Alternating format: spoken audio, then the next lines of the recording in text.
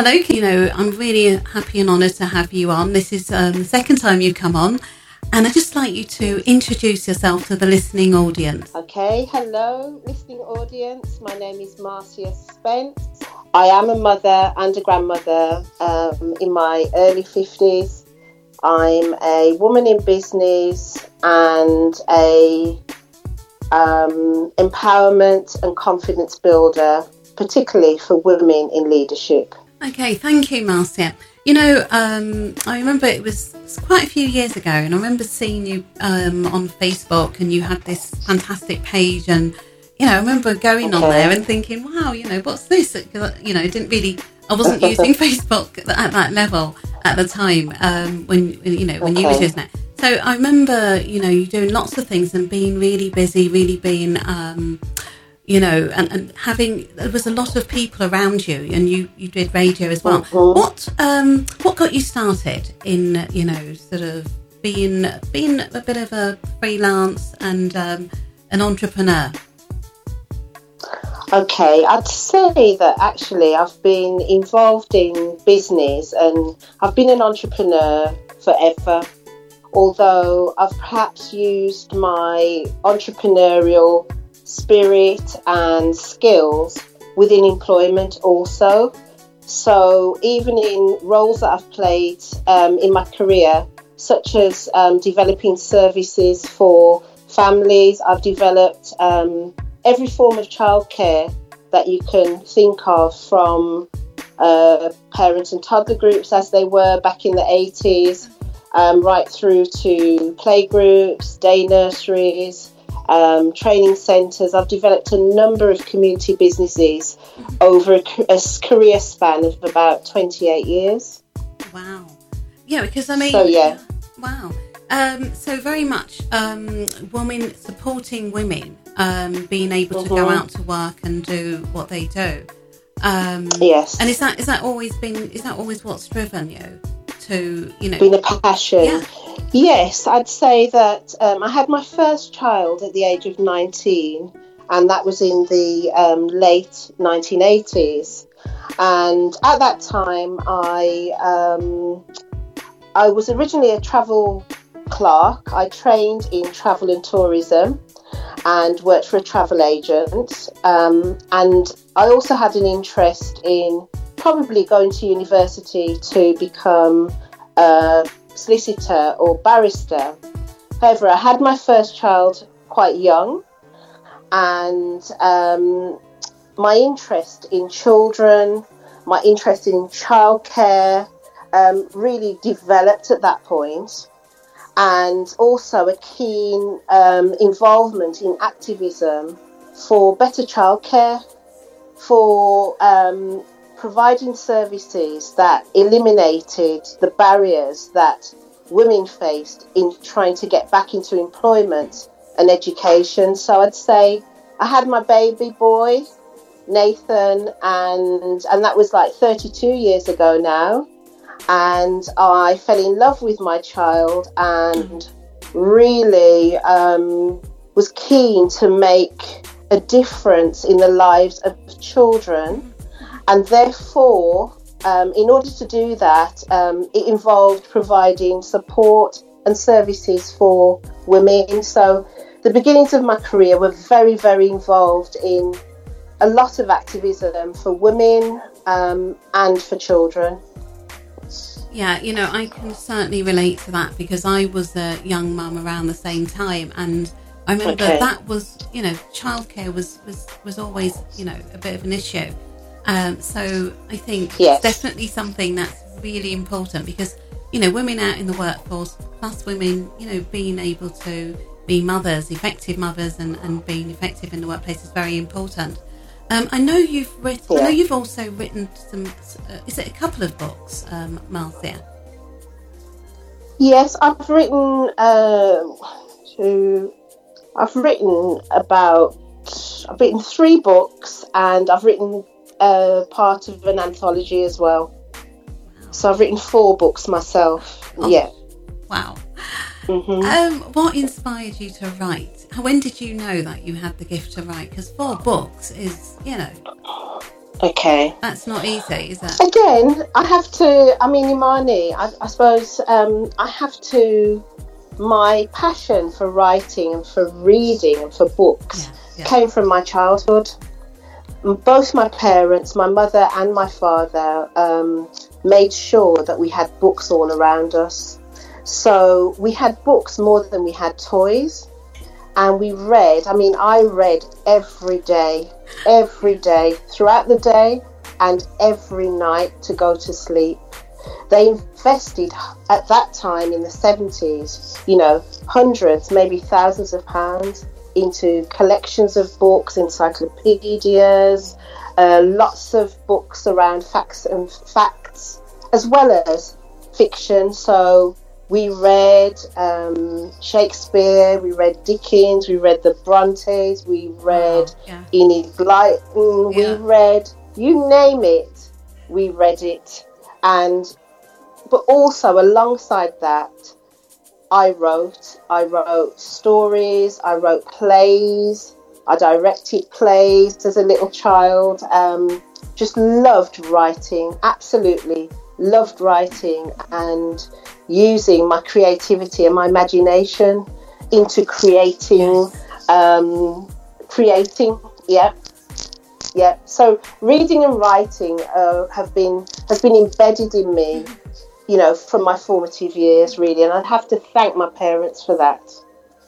I mean, I totally agree with that. Those are they're skills that can, be there for you at any time. You know, being able to pick up a book. You know, if you're feeling, down or you need some information. It's so good when you pick up a book and learn or grasp anything that you want. How important would you say, Marcia, it is for our children to and grandchildren to fall in love with books?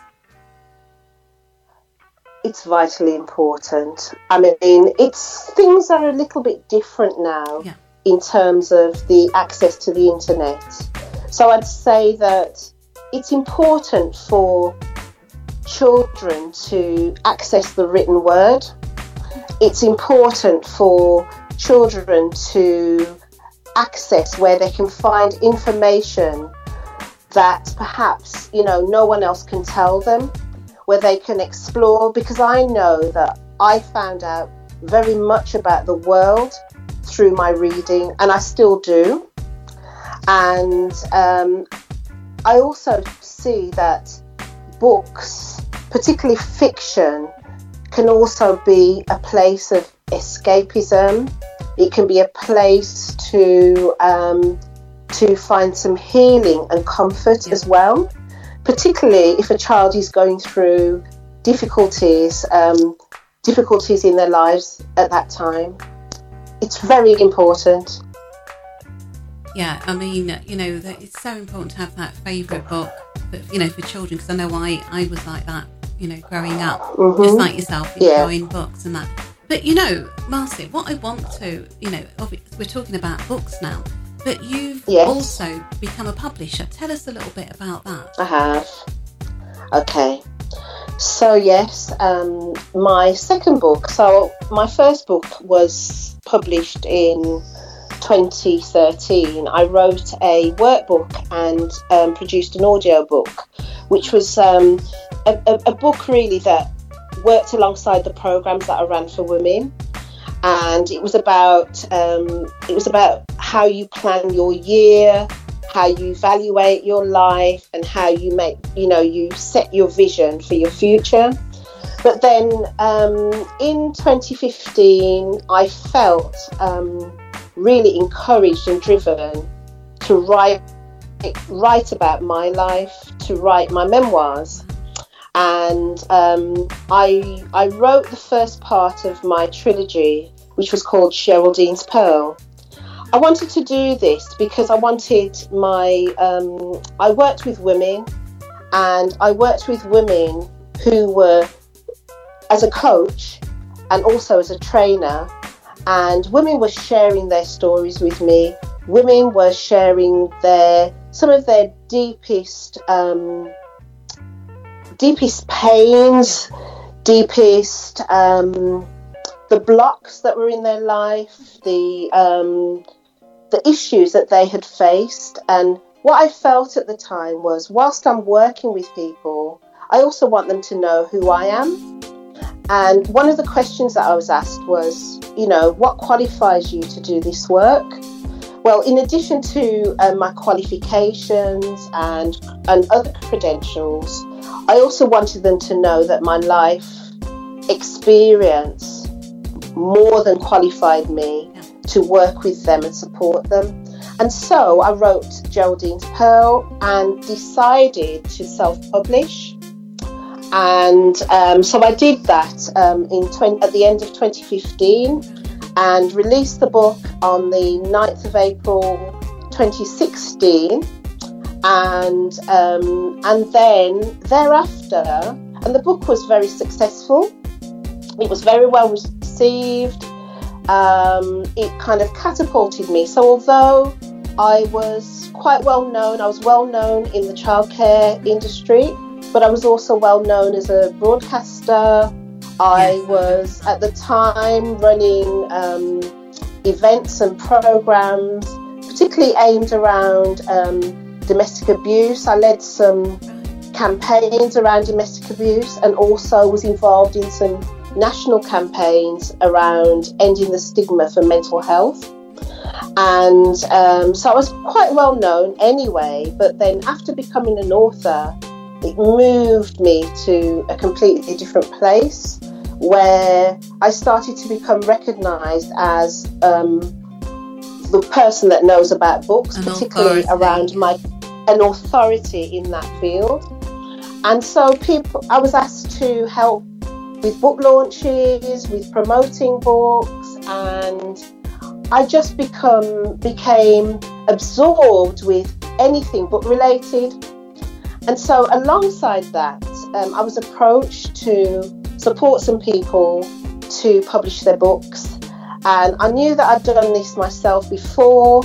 I'd been reading. As I said, this is where reading, being equipped with the ability to read, helped me, because I studied and read and translated what I learned about publishing into practice, really. And just started publishing for a few people.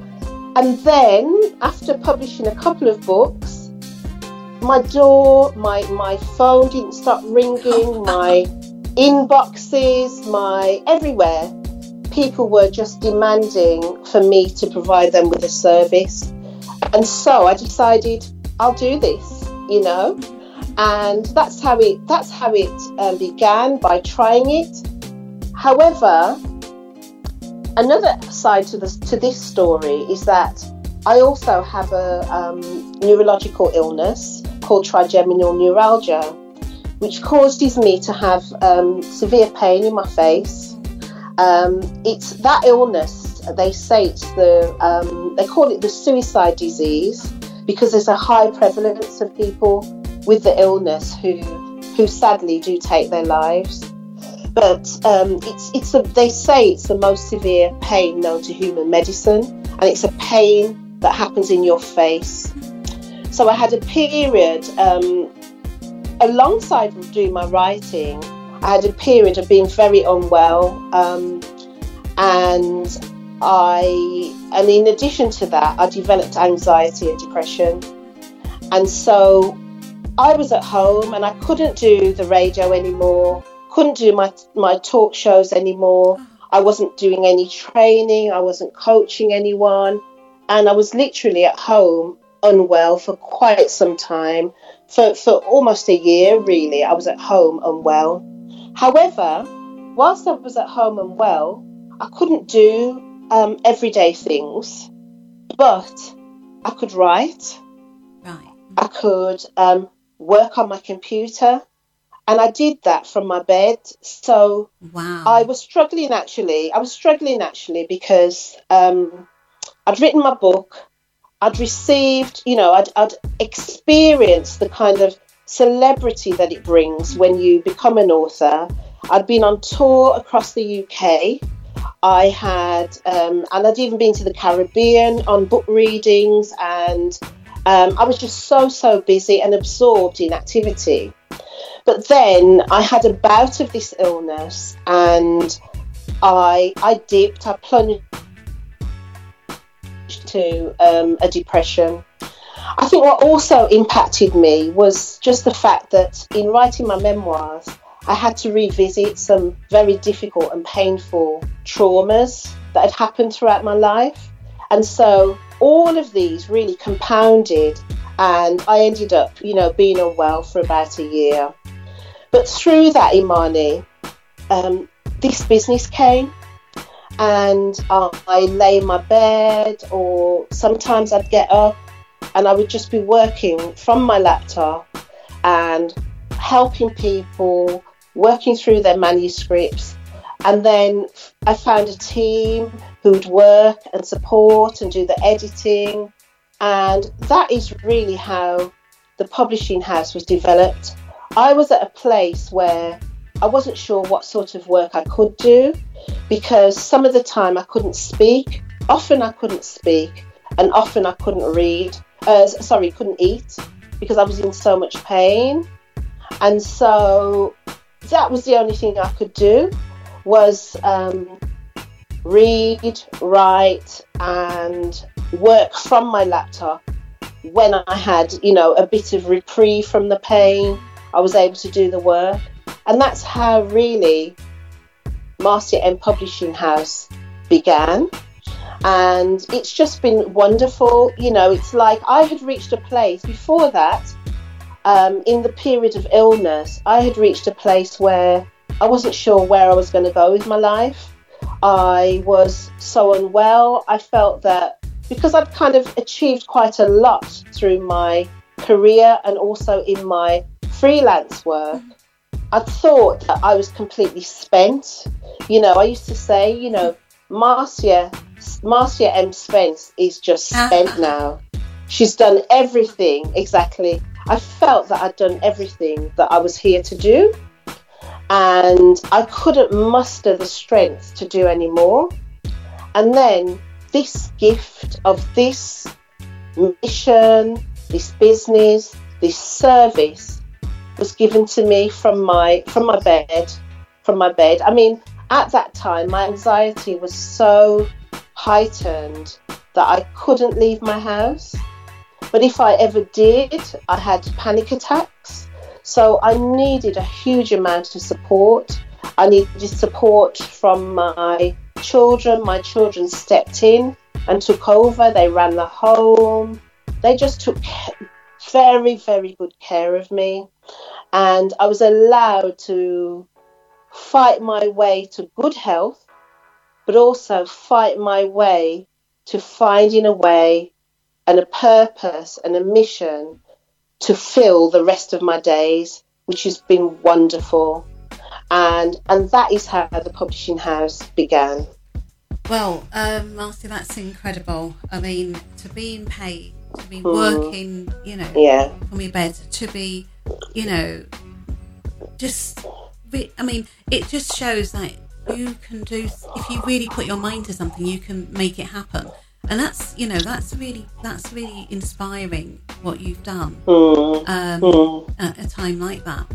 I know you've written a book, you've become a publisher. Now, I found out about this when someone introduced me to one of your authors, Pam Rowe, I think it was, who I interviewed. And when we got talking, she said, "Oh, my publisher is Marcia Spence." I thought, I know Marcia Spence. And it was, I was like, wow, this is amazing. Yeah. So, So, can you tell us a little bit about, how you, all the people that's coming through you, because I've interviewed a few of them. I will do. So, Imani, what's been wonderful is that I have attracted some amazing women with powerful stories, but not only powerful personal stories, but these are women of substance. These are women who are on a mission to make a difference. And a lot of what they're writing about and what they're aiming to achieve is in alignment with my reason for being here also. So I know that, you know, I believe in real people telling their real stories through whatever medium. And at this point in time, books is the way that, you know, I'm utilising publishing and books as the route for people to tell their stories. So yes, Pam Rowe, absolutely amazing,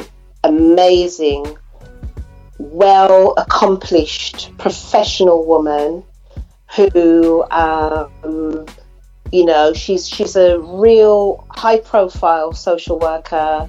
She's a social work and leadership consultant, and she's a transformative coach. Now, Pam had risen in her career, but people didn't know what had actually led her to become a social worker.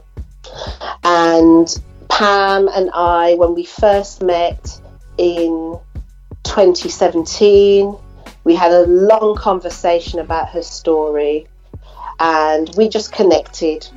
And through that connection, we then worked on supporting her to get her memoirs out. She'd already written most of it, and then we went through the process of supporting Pam, because it's so difficult. Pam's story involves a lifetime of abuse and exploitation. You know, she was beaten, she was raped, she was sexually abused by her father. And Pam has been so courageous in telling her story. And Pam is also, you know, Pam's book is transforming lives. Working with Pam Rowe actually helped me, because the messages that we received from Pam were about knowing your value. Yeah. You know, throughout her life, she struggled with what was her value, where was her place of belonging. You know, who is she? Do people like me? Am I liked? Am I approved of? Am I validated? And then through her life's journey, she understood that she is of value, that she doesn't need any external validation, but that she needed to, you know, forgive herself, accept herself, and understand that, you know, she decides on who she is. She decides on her value. And it was just a marvellous journey. I know with Pam Rowe, at the end of, once her book was published and once it had been received by the public, Pam's whole perspective on herself, on the pain that she'd been through, had completely shifted, and that Pam reached a pinnacle really in terms of freedom, you know. And for me, you know, I feel so blessed to have been a key player in facilitating that process with Pam Rowe. Absolutely blessed to have been able to do that. So that's Pam Rowe. We have another writer, another Pamela Haynes, who's written Loving the Brothers. I'm not sure if you've interviewed Pam, have you? Yes, I have, Yeah. There's also Pam Haynes. Yeah, absolutely. And this is what I mean. I think the difference that becoming involved in writing and publishing, the difference it's made for what I'm doing for my business is that it's also about the caliber of people that are in and around me now. You know, I'm surrounded by women who are very, very serious about what they're doing, about the messages that they want the public to know about, and also they're serious about the impact that they want to make socially and politically. Now with Pam Haynes, she's an ambassador about domestic abuse. You know, she's telling a story. She's written a phenomenal, amazing fiction book. Yes. But it really But really, have you read it? Have you read it, Imani? Have. Yes, you've read it. All the characters. And all the characters. Marcus. I'm looking out to meet Marcus. Yeah. My favourite in the book is Veronica, Patty's mum. And Veronica is Patty's mum, and she's from Barbados. And I absolutely love Veronica. She's a real character. She says what she but yes. Yeah. So there's Pam Haynes, who's doing so well, and Hamro. They're doing so well. Their books are selling well. The feedback is phenomenal about their books. Pamela Haynes is just all over the country and internationally. She launched her book in Ireland, and I was honoured to be there with her to do that. She launched it in London, and she also launched it in Barbados. I was invited to go, I just couldn't make it there, which I was kicking myself when I saw the pictures. But yeah, fantastic. So that's a couple of the stories. We specialise in memoirs, and we specialise in books that are about social issues. We specialise in memoirs, and we provide specialist service. We have a psychotherapist and counsellor on our team. So we offer counselling and support to our authors throughout the process. To write a book takes a lot of focus and discipline, and it takes a lot of courage. You know, whether you're writing your story or whether you're writing fiction, just to commit yourself to put your work down on paper for people to read, to critique, to review. You know, you have to be courageous to do that, okay? But also, if you're writing your memoirs, if you're writing about trauma, if you're writing about your family, it also exposes you to, yes, critique from the public, yes, feedback from the public, but then there's also the family element where members of the family, members of your community, and so as the writer that stepped out of the family and written this book, there are a lot of factors to deal with, really. You know, you can get a range of positive feedback. You can get people who don't really say anything to you. I know for me, when I wrote my memoir, I found that my extended family, although they read it, they didn't really speak to me about it. So it can make the writing can be quite isolating anyway, but it can make the writer feel even more isolated and vulnerable, and especially if the writer doesn't have a strong support network. So what we do at Marcia M Publishing House is we build a community that is able to, writers are supporting writers, and we as a team do the best that we can to support the writers also within the community, because we can become vulnerable. I know for me, I became extremely vulnerable once I'd kind of shared my story, my truth about my life into a public arena. But also, I understand that my family, you know, they felt that what was once private had now become public, and that was difficult for them. So yeah. There's lots of different complexities really when it comes to writing memoirs. So we specialise in memoirs. So we've published books about. We published a book. One of the earlier books was From Very Humble Beginnings by Victorine Ngamsha, who's from Cameroon. She's a Cameroonian celebrity, and she writes about her mother being buried alive in Africa, her mother being named a witch because the children, 6 of her mother's children died, and people said she was a witch, but actually the family suffered with a kidney disease, a polycystic kidney disease, where the children died quite young. And again, we worked with Victorine to tell her story about a rape that she suffered, she and her sister suffered, when they were aged 8 and 10. And it was so difficult for the author to even say the word rape. And so I would say, we work in a therapeutic way to enable the authors to open up, to share, but also we support them through the pain and the angst of sharing and revealing and confronting, their story, but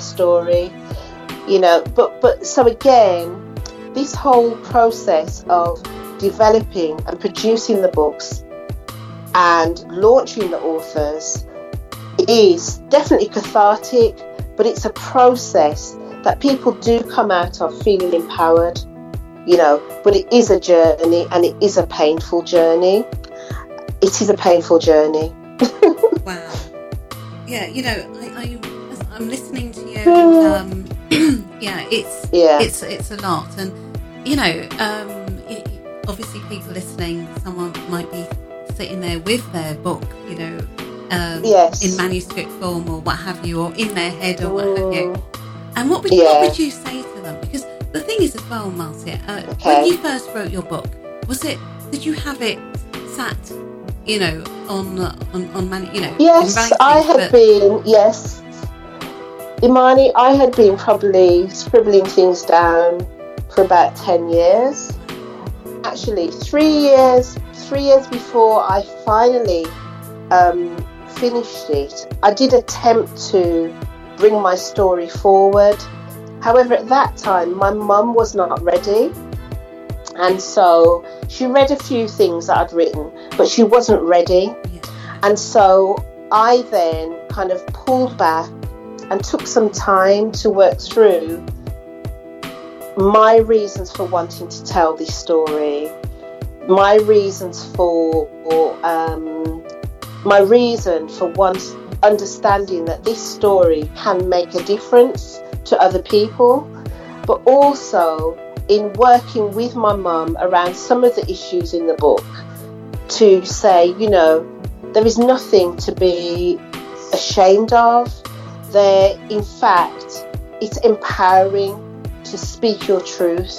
And so Mum and I worked through all of this to get to a place where I could then tell my story. She did read it 2 weeks before publishing, and we had to have some crisis meetings because she was like, change this, take this out. Why did you say that? No, it's not this. We don't know what people...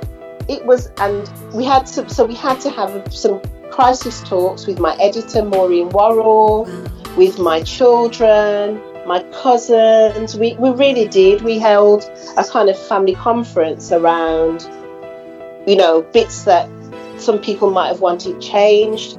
And then my editor coached me through and just said, this is your story, Marcia.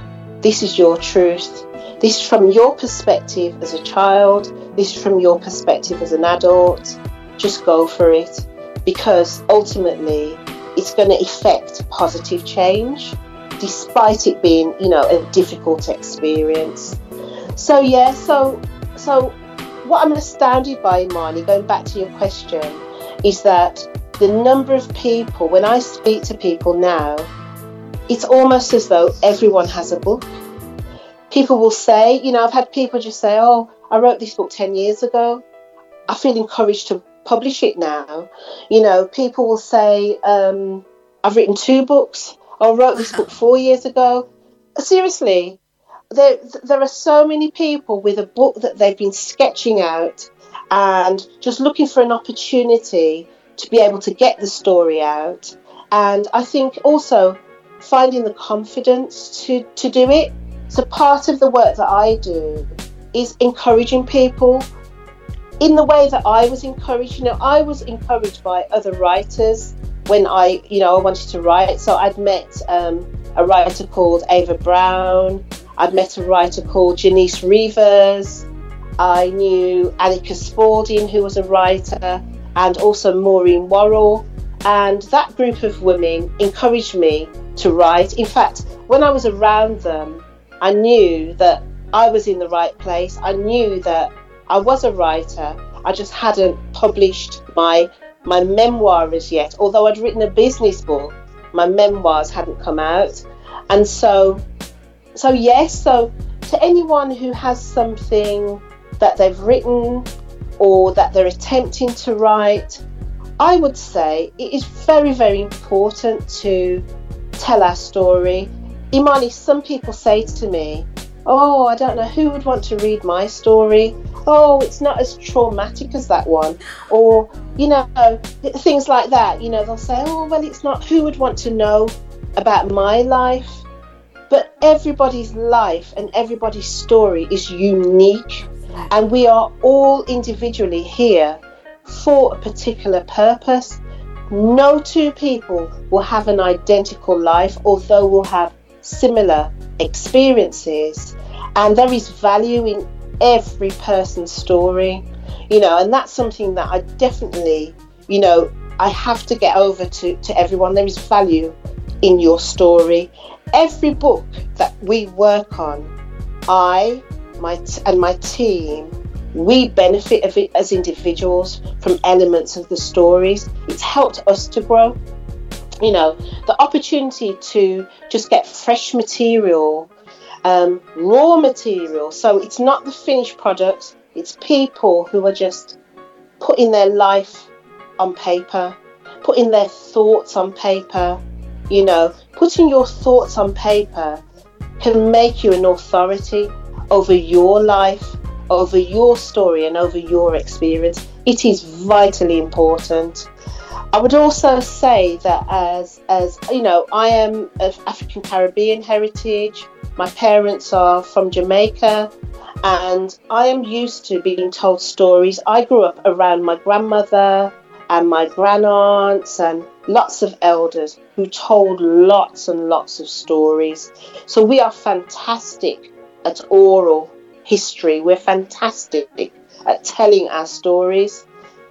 And I'm not saying that, people of African heritage historically had written things. However, that was taken away from us. The opportunity to be able to get our stories down on paper was taken away from us for a time. But in this time, it's important for us to get our stories down. The one thing that I know for sure, Imani, is that my grandchildren and my great-grands and moving forward will know who I am. They will know about me. They'll know about my childhood. They'll know about how I think.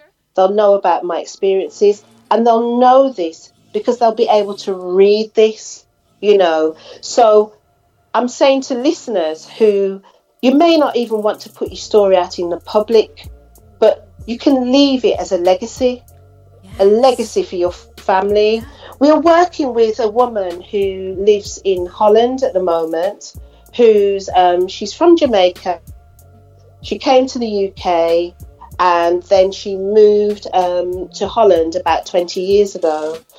And she's almost 80 years of age, and we're working on her memoirs. Now, this lady has written a 228,000 word manuscript. 228,000 words. Her life story. And it tells a history from Jamaica, Windrush, living in the UK, working in the UK. It tells about her marriage. It does tell a story of quite graphic domestic abuse and her migration to the UK and then on to Holland. And it's phenomenal. And this lady, we're flying out to see her in a few weeks. She, 228,000 words is about 4 books in one. Four books in one. The average book that we publish is around about 50 to 60,000 words. And it's phenomenal. And this is an elder in our community who has decided, I must publish my book. You know, she's heading to her 80s, but this book must come out. So we make that commitment that it just depends on what the writer wants. You know, a writer might want to make a lot of money from their books, and we do what we can to enable them to get a book out there. And they can either make money through publishing with us as an independent publisher, or what we also do is we help people to raise their author platform that then they can attract traditional publishers. They may strike a publishing deal where they get paid to publish their books. So I would say I am learning that, you know, as a black woman, there are so many black female authors that are just looking for the opportunity to get their books published, looking for an opportunity to tell their story. Almost every person I meet has an amazing story to tell and has a different angle, and has an angle that can educate others. We're working again on another memoir of an 85-year-old, again, Jamaican heritage woman. She has an MBE. She has multiple Queen's Awards. She's a gardener. She's a community activist in Birmingham in the UK. Her name's Eunice McGee Belgrave. And you see her on gardening programs like Alan Titchmarsh's programs. She's on programs with, what's his name? The chef, the celebrity chef. She's really a phenomenal woman. The press cuttings, we have been working through. She must have, I don't know, about 37 awards. And I mean, these are awards of substance. These are, you know, Jubilee Awards. They are Pride of Britain Awards. There are, you know, all these phenomenal accolades. You know, Imani, all I can say is I'm just so blessed because I get to meet these people. I get to work with them. I get to share space and time with women who are achieving so much. And not only that, they're deciding I'm going to leave a powerful legacy. Eunice McGee Belgrave, for example, she has so many awards that now they're actually being displayed in Birmingham Museum. There's a whole section on this lady, you know, and we as a team are honoured to be the ones that are putting together her memoirs. It's just marvellous. You know, it's just a marvellous way to spend your time. For me, it's such a blessing. That's all I can say. Yeah, I can. You know, I'm listening to you and I'm thinking, wow. And, okay. Yeah, it is. And I, you know, ladies are 80 and 85, and you know, as you said, everyone's got a story. And I love that you said a legacy. You know, just imagine, you know, a child has got their parents, you know, memoirs, and you know they can read, they can learn about them, and it's powerful, very, very powerful. Yes, very, very, very. Yeah. I mean, what's been great for me on a personal level, we published a book called Confidence Confidential last year, and that was an anthology with 14 women and 14 different women writing about the perspective on confidence. And what was a really proud moment for me was that within that book I was able to encourage both my youngest daughter, who was 16 at the time, and my mum, who was 70 at the time, and they both became published authors within that book. Yeah. For me, that was just for me personally, it was just great that Mum, especially for Mum, who had always given us books. I mean, I'm in my mum's home now in Portugal, and there's just books everywhere, you know, and to be able to be the person to facilitate the opportunity for my mum to have her first published work done was awesome. And the fact that she rose to the challenge and said, I'm doing this, and she did it. And she flew over for the launch. It was actually a year ago today that we launched it. I think we launched it on the 6th of May, on the Sunday, and had a fantastic event in Birmingham. So it's great that other members of my family are also following suit. In fact, my grandson is 8, and he's very, very interested in what I do. And at Easter weekend, he spent the weekend with me, and we wrote a book together. Oh. So, he wrote it. I helped him to do that. So what we're doing now is we're putting the book together, and we will publish his book. And he literally just wrote about, because we don't see him that often. And so that was a special weekend for all of us. So he wrote about the weekend and all of the things that we did. And it's just great. It's just absolutely, it's just fantastic, Imani. I don't even have the words. I can hear it in your voice.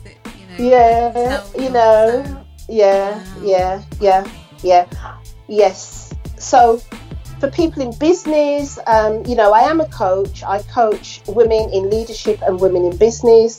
And again, for people in business, writing a book asserts your position as an authority in your field.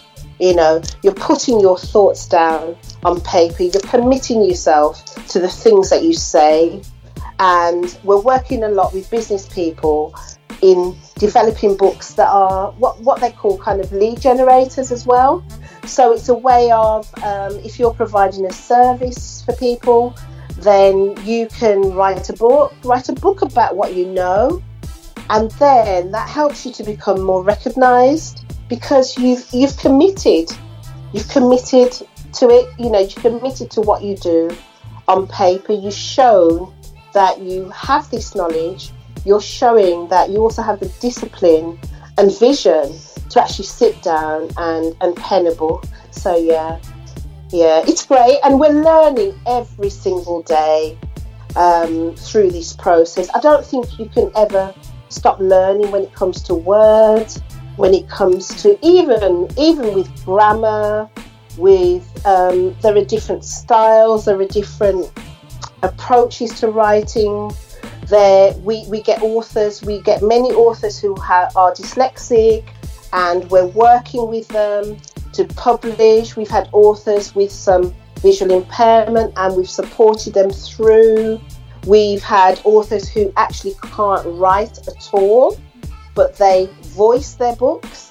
Then we transcribe them, and then we convert the transcription into a manuscript, and then have it edited.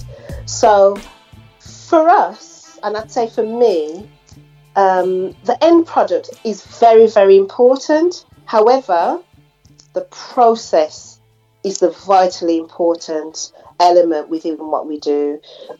The process that we go through with the author to get them to that place where this product is then released. I was going to ask and you. And the thing is, I was going to ask you the process of, writing, a book, and obviously with yourself as a publisher. I mean, what's that like? Can you sort of okay. So if somebody came to us and had an idea, hadn't written anything, we would. So I've in particular spent time. So I work as a book strategist, really, to look at. Firstly, we examine what does the author want to achieve, what are the key messages, who's the audience that they want to reach, and what is their story. What I understand, Imani, about people is that people are attracted to people. Yep. So if you're writing a book about being a hairdresser, for example, you also need to share your story. People want to know, who are you? Who is this hairdresser? Who are you? And so, I encourage people to share and to open up about themselves.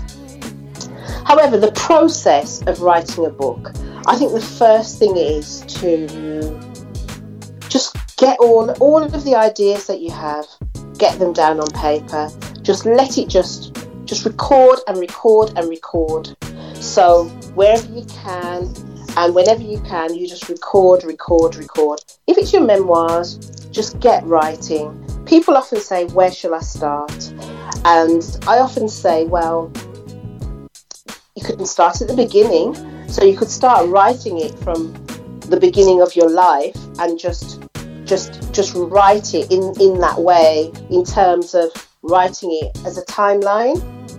And then somebody might say, well, but this thing's happening right now. So I'll say, okay, then write about what's happening right now. And then we can actually sketch out the different chapter headings or the different sections. So we can go through a mind mapping exercise where we look at what connects to what elements of your story fit with the messages that you want to convey.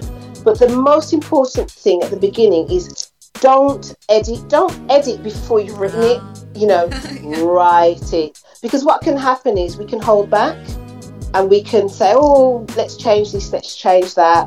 Just write it.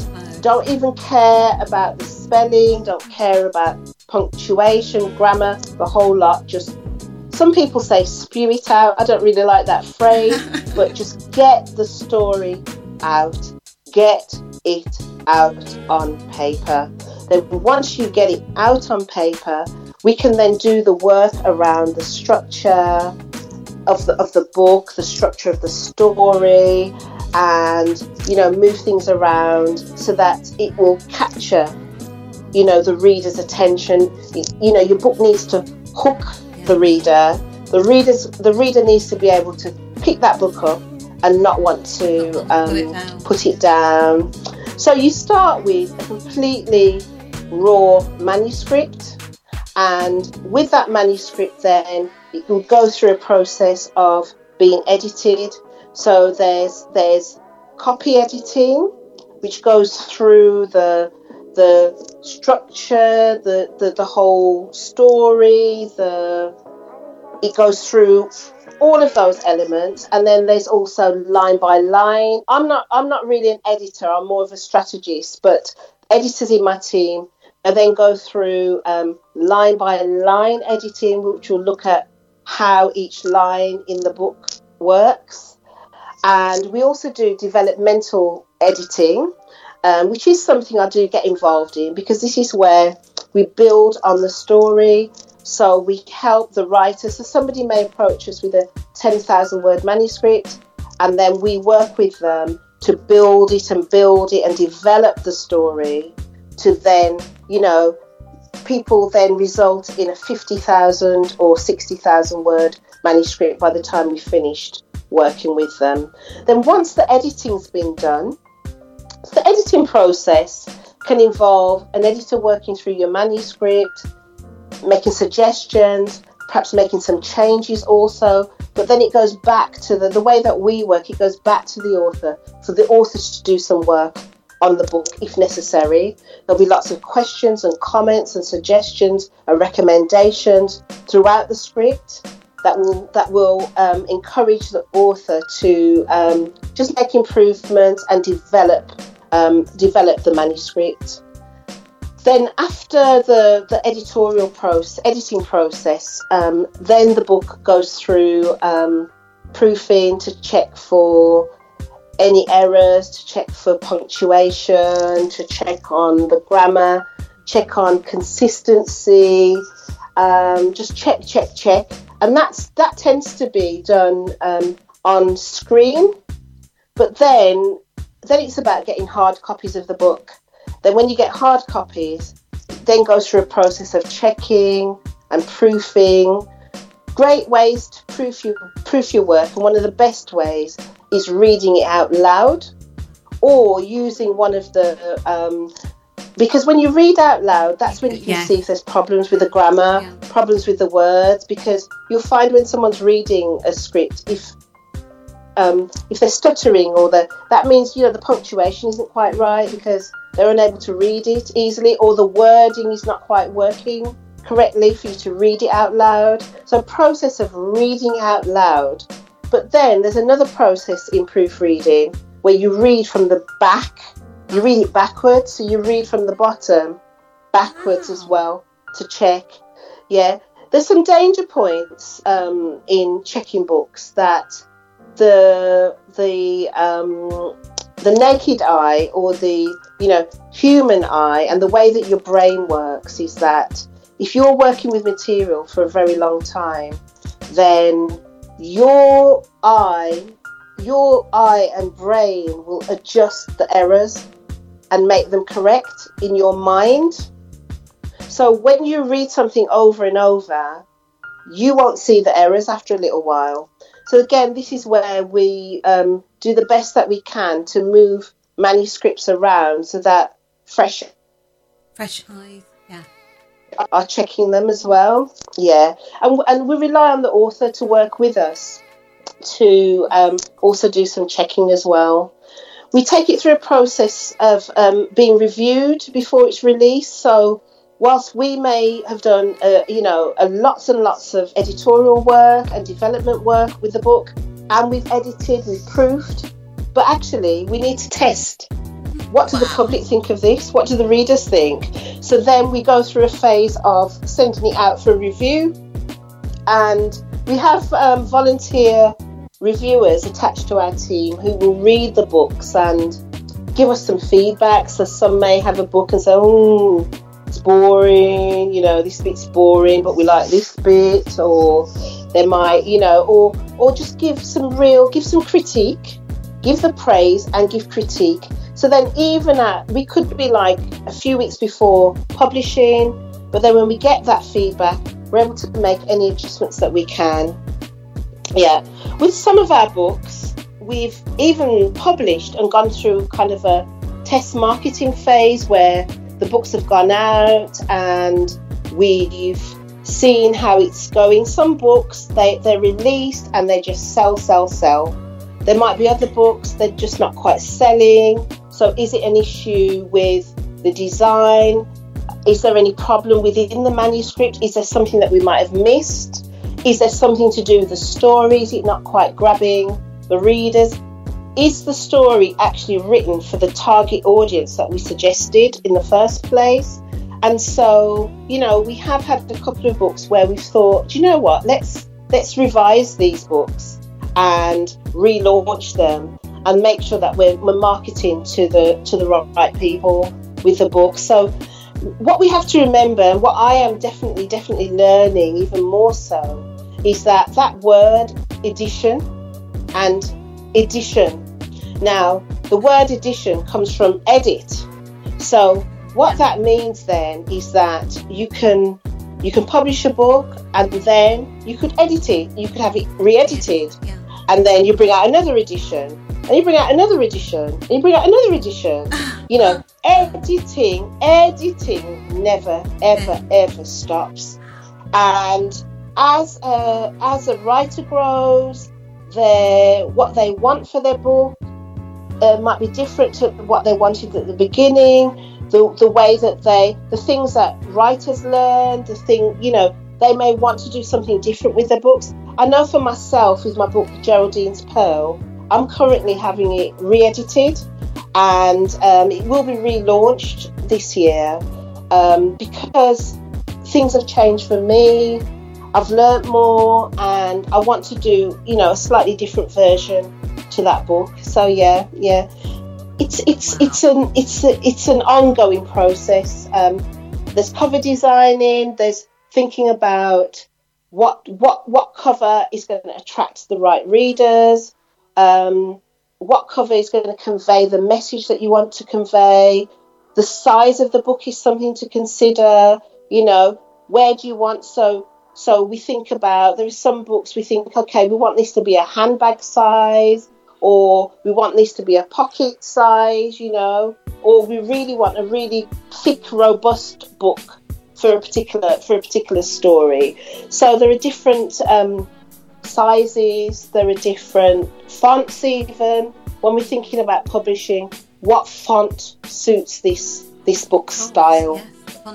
What design within the book suits this style? What's going to be attractive to the to the readers that we want to attract to this book. So there are so many elements to consider when actually putting a book together, and so much thought that needs to go into producing the book, that it will reach the people that you want to reach, that it will be a great product. So the other thing with telling stories is that with memoirs is this philosophy, this whole principle of showing and not telling. Yeah. So when you write, again, you can write, but what we want is that the reader is invited into the experience. And so rather than you saying, well, I went down the road and saw the red car, you actually write it, where yes, you're walking down the road, but you actually speak to someone and say, oh, there is the red car. You're actually in that moment, yes, and it's happening live. It's in that kind of almost in that present tense, and people have the experience of the dialogue that happened at the time, and also what did the environment look like, what could you smell, what could you taste, how did you feel, what were you wearing, what was on the floor. So all of that detail about the environment, as well as the dialogue, as well as the feelings, as well as the thoughts, so that the reader can really be there with you within the moment of whatever you're describing in the book. So then they're having the experience. You're showing them through the way that you've written it as though it's in the moment, and that is so much more effective than just kind of saying, and this happened and that happened, but actually create the scenes. So we try to encourage writers to create the scenes as much as they possibly can within their script.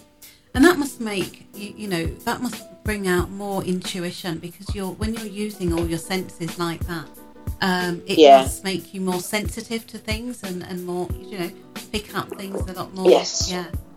Wow. I wanted you I was just going to say, I wanted you to go through this because I, want people to kind of think about, when you see someone with a book, you don't realise the journey that they've had to go through. And with Marcia just explaining that journey, it just brings it home, But yes, carry on, Marcia. Really. Yeah, no, there is so much detail involved. So if it is a memoir, then there are processes as well around how do we try making sure that we and the author are not going to get sued. So there are, we need to, So there are things.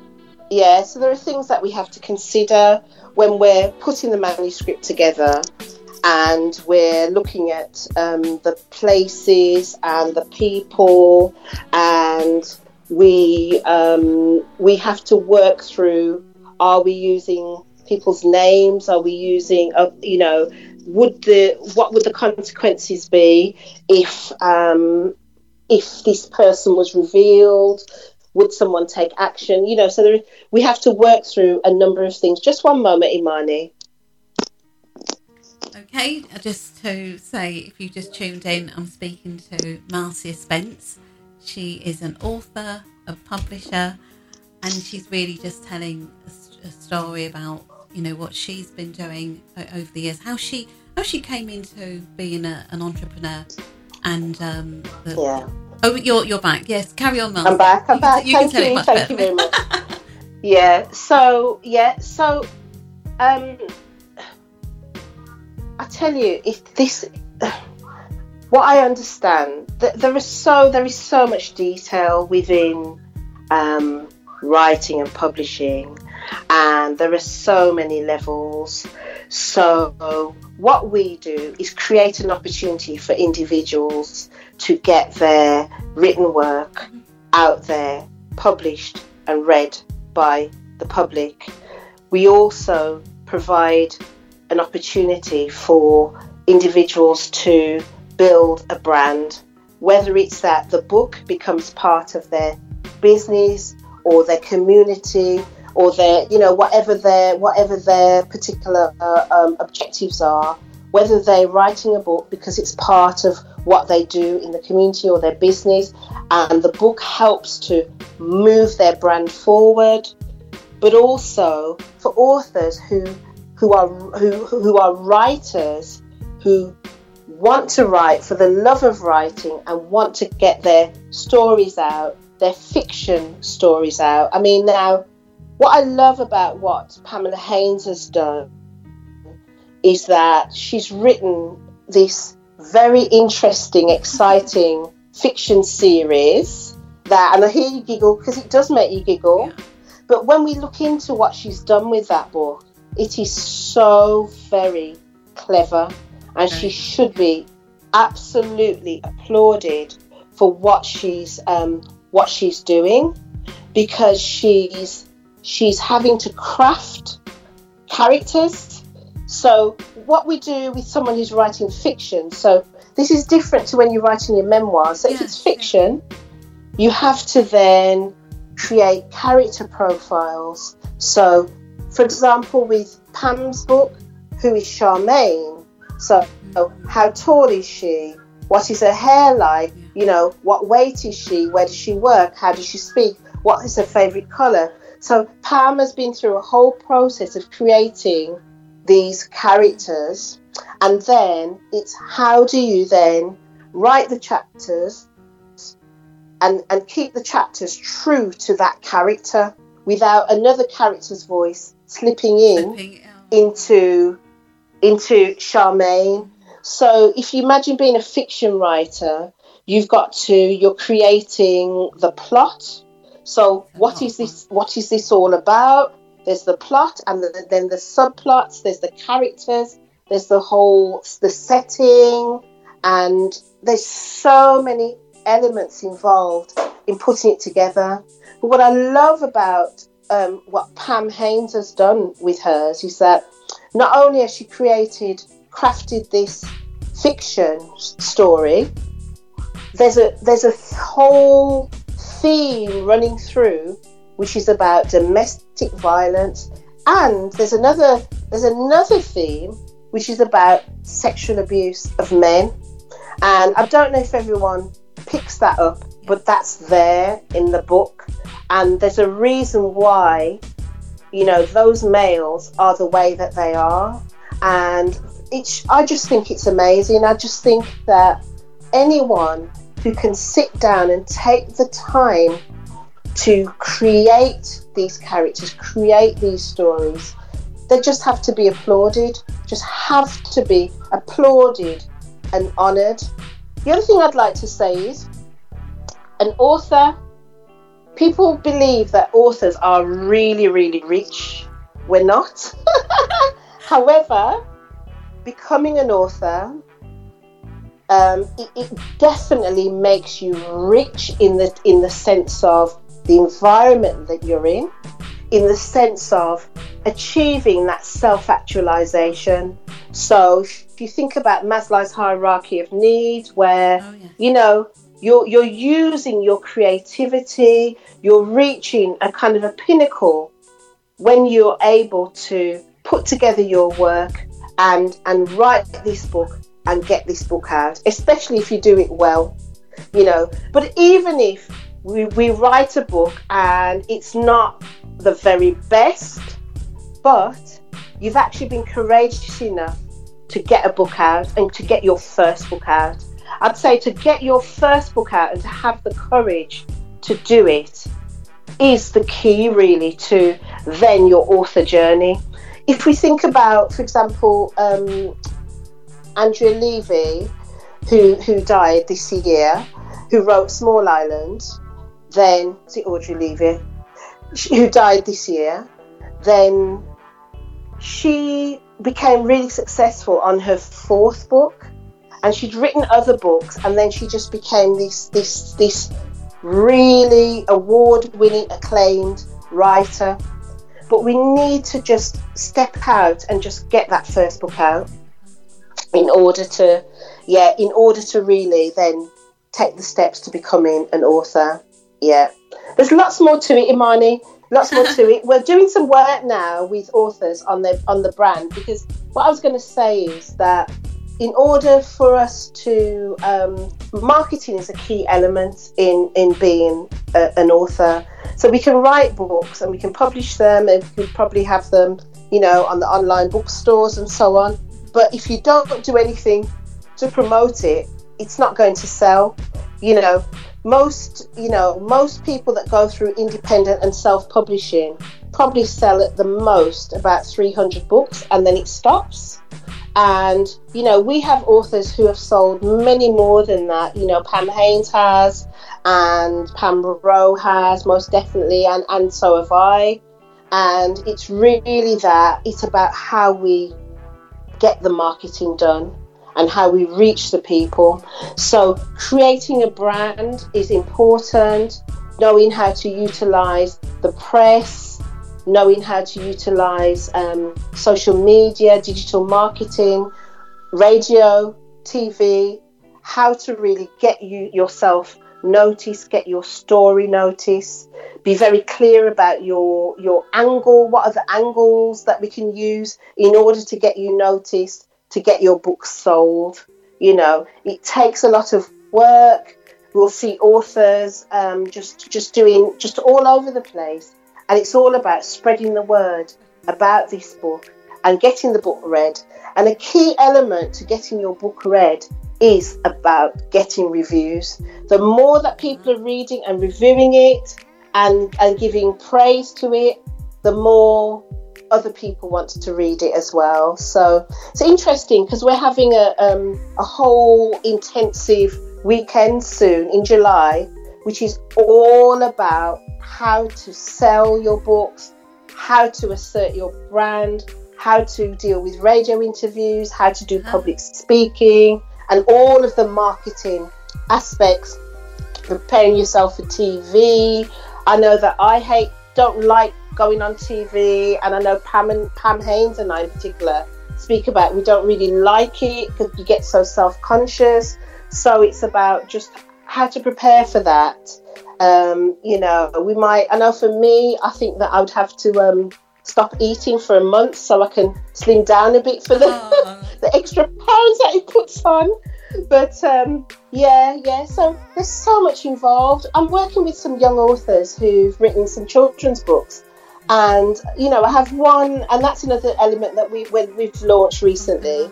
And these young women, the one in particular, is so terrified of being in the public eye. In fact, we have a few. We have another book coming out soon called Why I Love My Abuser. And again, the writer is just so frightened. And it is very, very, very nerve-wracking. Just before your book is launched, it's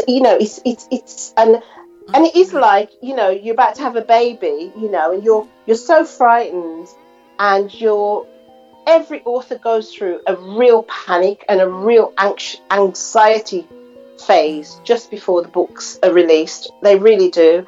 And that's where we have to give quite intensive support to the author. And then when they get reactions from people, often writers call me and talk about another element, which is people just relationships changing with friends. They become isolated and this is not because it being a memoir, it's just the fact that they've become an author. And there's a shift because I know I grew up admiring authors, and many people do, and you don't always everyone doesn't have an author in their family or in their friendship group. So then when one of them becomes an author, the dynamics change because there's a lot of attention now on this person, and this person's achieved something really, really phenomenal. And so authors often need support with losing friends, with problems in friendships and relationships, and we support them through those things as well. So So we're doing some work. So I know that in July we're going to be doing some work with authors around really asserting yourself, feeling confident about what you're doing, being able to speak in public and promote your book, because the way that you promote your book is the way that you're going to be able to sell your book and reach more people. More people. Wow. No, that's amazing. Oh my gosh. Because I hope it's been helpful. Yeah, I definitely feel you've literally kind of coached us into, knowing about the book journey, and you've listed your authors and the things that they're doing and what have you. But how do you feel, Marcia? Because when it's one thing for you to write and have your book, but what is it like for you when you see your authors? I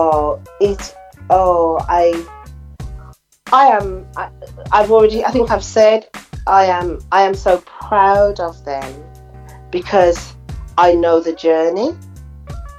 I am so honoured to be associated with them and to have been a facilitator in the process.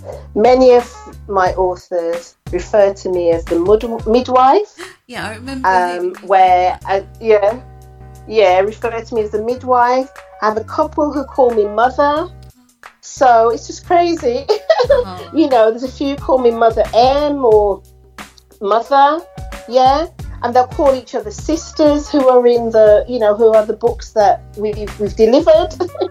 Oh. For me, I am so very, very proud of the authors that we have worked with, and they just and what's great is there is a sisterhood. We're not a women exclusive company. I was going to say that. I was going to say we're that. Not. I've seen them.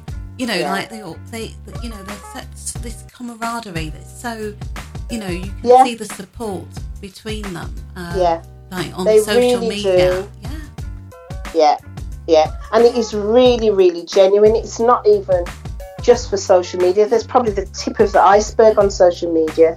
So when I need reviewers, they'll review each other's books. They will go to each other's book launches. They will support in the book launches.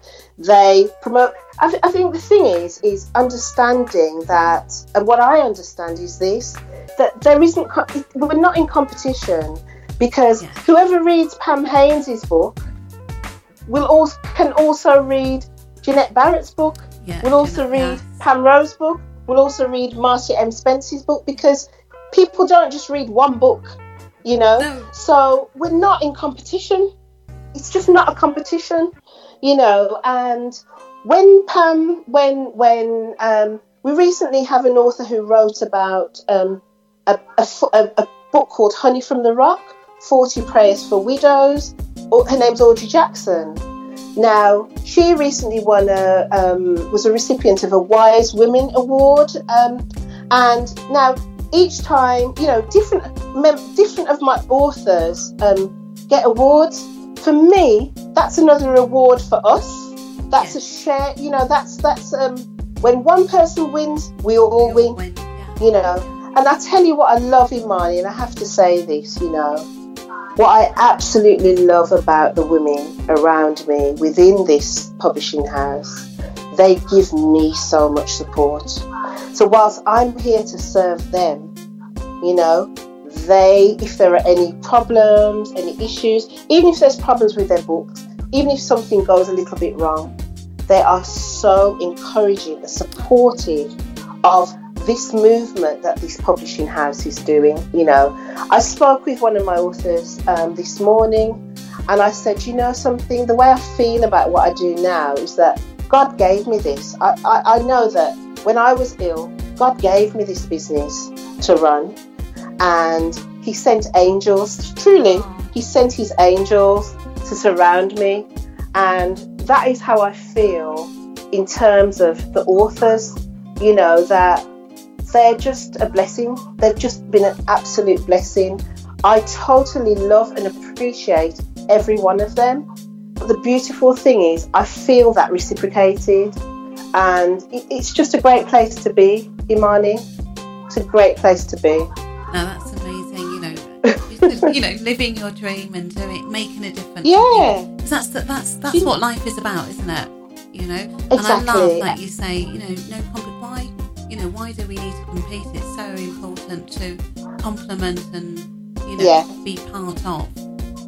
Definitely. So it's beautiful that this is happening, and the wonderful stories and knowledge that is coming through, from these authors. Marcia, what I want to ask you at this point? Well, my what do you call it? My ads are gone, but so we can just talk.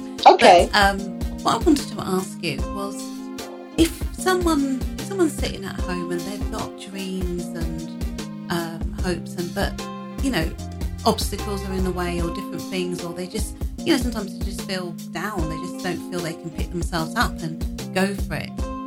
What would you say to that person? Because obviously with what you were going through, health challenges. Yeah, I'd say the first thing I'd say is it is not the end and it is not over. I would say that, what I had to do was this. I had to apply a term called Sankofa. Sankofa is a Ghanaian word which is about going back to go forward. So when I was at the lowest place, where I thought my life was over, I had to take myself back to and remind myself of the things that I had already overcome, remind myself of the things that I had achieved, and remind myself of what I am made of. So, Imani, I had to reach back. I had to think about my grandmother. I had to think about my mother. I had to think about what had they been through. What did they go through for me even to be born, for me even to be here, and to be able. And then I looked at the things I had overcome, and I literally mentally reached back and grabbed those things from the past, those achievements from the past, and then used them to move me forward. And it's just digging deep to find your inner resources, because we have them. So to anyone listening, think about when you've overcome something in the past. We all have. It could be the simplest of things, but think about, how did you do that? How did you get through that? And then the other thing is, think about one of the worst things that has ever happened to you. Just think about it for a moment. But then remember that is in the past. That is something in the past. And you've moved away from that. So at this time, when you're feeling low or doubtful, understand that this moment will pass and your life can change in a moment. What I had to do, Imani, was this. I had to be still. I had to stop. And so I understand that when I was unwell, I believe it was a moment for me to stop all of that activity that I was doing, because there was something better for me, which is where I am now and which is what I'm doing now. But that period of being unwell and having to stop and being still was the best thing that ever happened to me. So for anyone who's at a place where you just don't know where to go, it's okay to stop. And then what you do is you go back and you collect your strength. You collect your power. You collect your accomplishment. You collect and you bring it into this moment in time, and then you utilize it to catapult you forward into your future. Wow, I love that. Because, you're so right. Grab onto what has worked for you before, and stop holding on to the things that is holding you back. Let go of those things and trade them in. Oh, that's right. Marcia, that incredible. I have really, really enjoyed your contribution, and thank you. Have you got anything else you would like to share with us? Yeah. And I know you're in Portugal, but at the moment, what's the weather like over there? Oh, it's been fantastic. We were on the beach yesterday, and I have sunburn. I'm proud of it. I'm not supposed to be proud of sunburn, but it's not quite sunburn, but I've got a nice tan. The weather's been fantastic. We've been outside all day and barbecued today. It's beautiful sunshine. Probably temperatures reaching about 27. So it's been lovely. What I'd say is learn. One of my mottos always has been, the greatest revenge is success. So what I do, if I'm hurt, if I feel hurt, if I feel down, whatever it is, I just push myself forward for success. And success is relative, So some of my successes, in terms of when I was unwell, some of my successes now that I celebrate is the fact that I get up every day. I have a shower, I get dressed, I do my hair, and I get out, right? There was a time when I couldn't do that. So for me, that is success, so many things. So we need to understand about celebrating even the smallest of things and have gratitude. I think reaching a place where you feel you're at rock bottom, where your life is over, actually, let's have a look at some of the little things. Let's be thankful. In 2016, my house was flooded out completely, the whole area where I lived in. And we had to live in a hotel for 3 months. I shared a bedroom with my daughter, who was 15 at the time, and it was really nice at first, and then it just became awful. And what was horrible about it was we just lived in a bedroom for 3 months, and the most beautiful experience for us when we finally moved back home was having our own bedrooms. Was one of them. But also being able to go into the front room and sit on the sofa and relax. We couldn't do that. So that experience again helps us to appreciate the little things. Okay? And that's vitally important.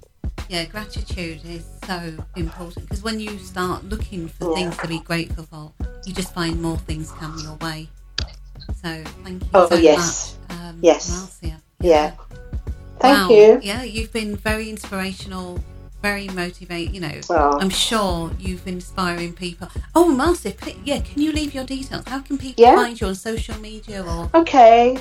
So, my website is marciampublishing.com, and on Facebook there is a Marcia M Publishing House page, and I'm also on a friend's page, Marcia M Spence.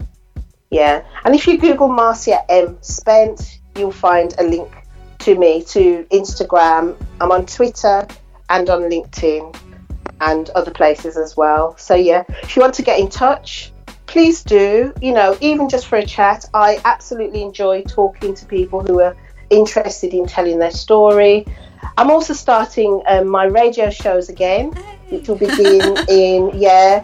begin in June. So I'm very excited about that, because I love radio, absolutely love radio, and I like talking, but I like playing music as well. So I'm looking forward to that, and I am so blessed, that things that I did when I was 5, writing stories, I'm doing that now in my 50s, and it is wonderful. Wonderful. Yeah, that is amazing. And that's the thing, isn't it? They say, from the age of 1 to 7, if you take a child from 1 to 7, you can pretty much see what they're going to do later on. Show you the adult, that's right. Yeah. Yeah, indeed. So, yes, it's wonderful. I really, I'm tired now. No, don't worry. It's midnight. I know. And I've been drinking sangria today. No, you've really contributed. Thank you, Mummy. so much, Mum. I'm ready for bed. We got the giggles. Oh my God. Thank you so much. Have a wonderful Imani, time. thank you so much. Yeah, have a and thank you, time. listeners.